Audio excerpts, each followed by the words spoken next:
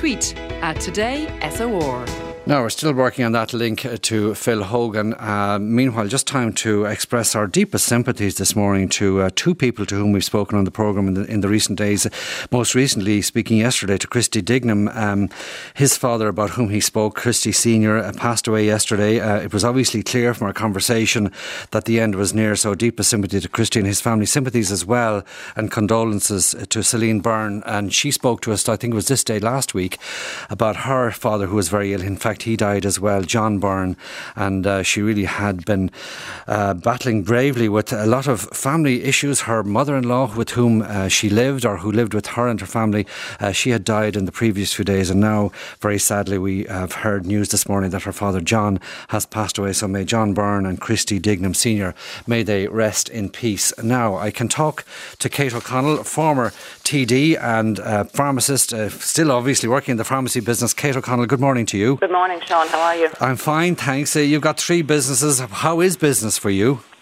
Well, we're busy doing things that I suppose have amplified the role of the community pharmacy that's been gone rather unnoticed for many years. So we're accessible at the minute. Many shops have had to modify how they let people in and out of their stores. But in terms of a business rooted in the community across Ireland, be it in a rural village or be it in an urban centre, you're looking at a service that's available, but also very, very busy in terms of providing healthcare where access is an issue right now. Yeah, and I presume if you're on the main street, access is easier than, say, if you're in a big shopping centre.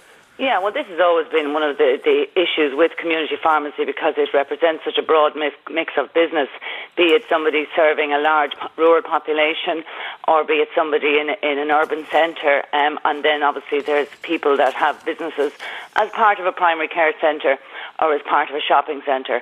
So within the retail business that is pharmacy, there can be many different versions. I myself, ours are all standalone, walk-in off the street premises. So I don't have a nursing, or not a nursing home, a shopping centre version or a primary care centre.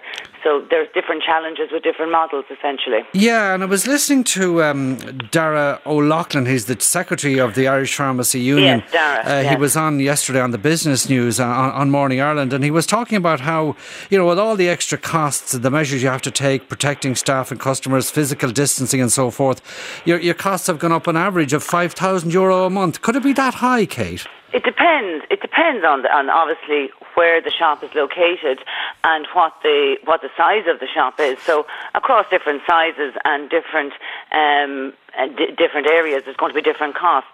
And some shops would have perhaps have been more suitable to physical distancing to start with.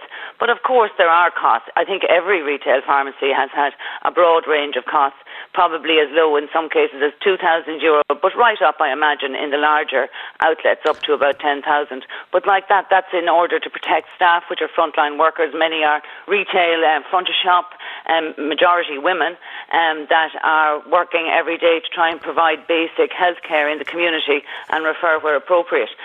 So there's a huge value in what is happening out there right now in community pharmacy, but there are costs to that, and many of those costs were front-loaded. Yeah, one of the things he was saying as well, Dara, was that sales had fallen by an average of 36%. Now, people might be surprised at that because you might have thought the pharmacy would be as busy as ever and a bit like the supermarkets. Again, it's down to customer mix and location. So many shops will not have the normal footfall, obviously, as with social distancing and the amount of people just out and about.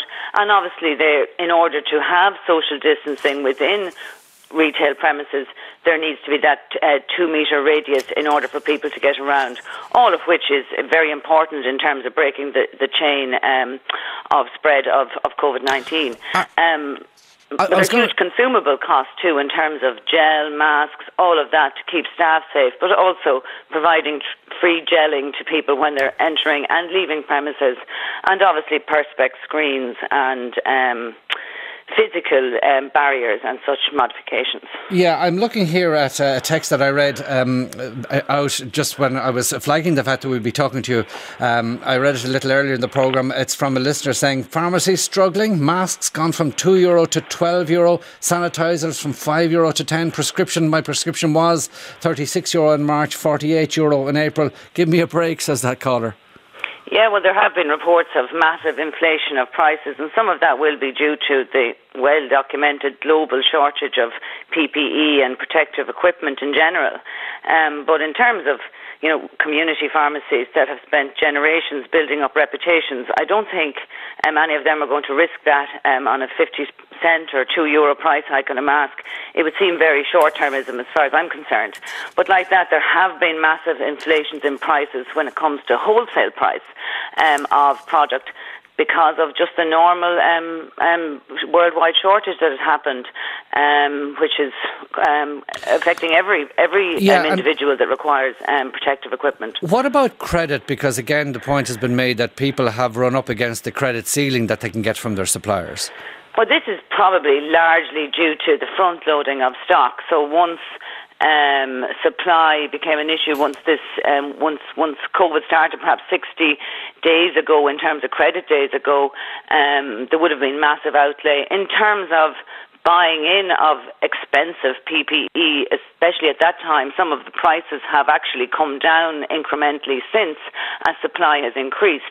But it will be coming to payment days now, and also people will have cash flow issues because of the natural fall in turnover as a result of this.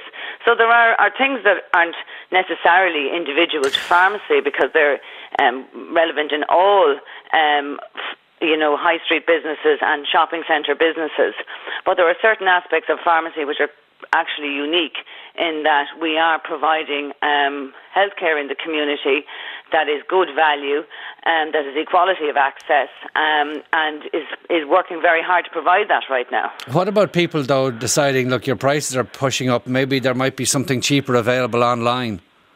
Well, I haven't experienced this myself, but there's a huge risk there with medications, and we saw tragedy down the Midlands and recently with the purchase of counterfeit medicines online, and that can span the illicit drug market right up to the standard market. There are the Falsified Medicines Directive now that makes sure that all medicines coming in and out of pharmacies are legitimate, but that still does not solve the online issue. And there are huge risks to getting medications. In terms of masks, once the quality is appropriate, there's no reason why people shouldn't order those online. It's freedom of choice in terms of how you get to protect yourself.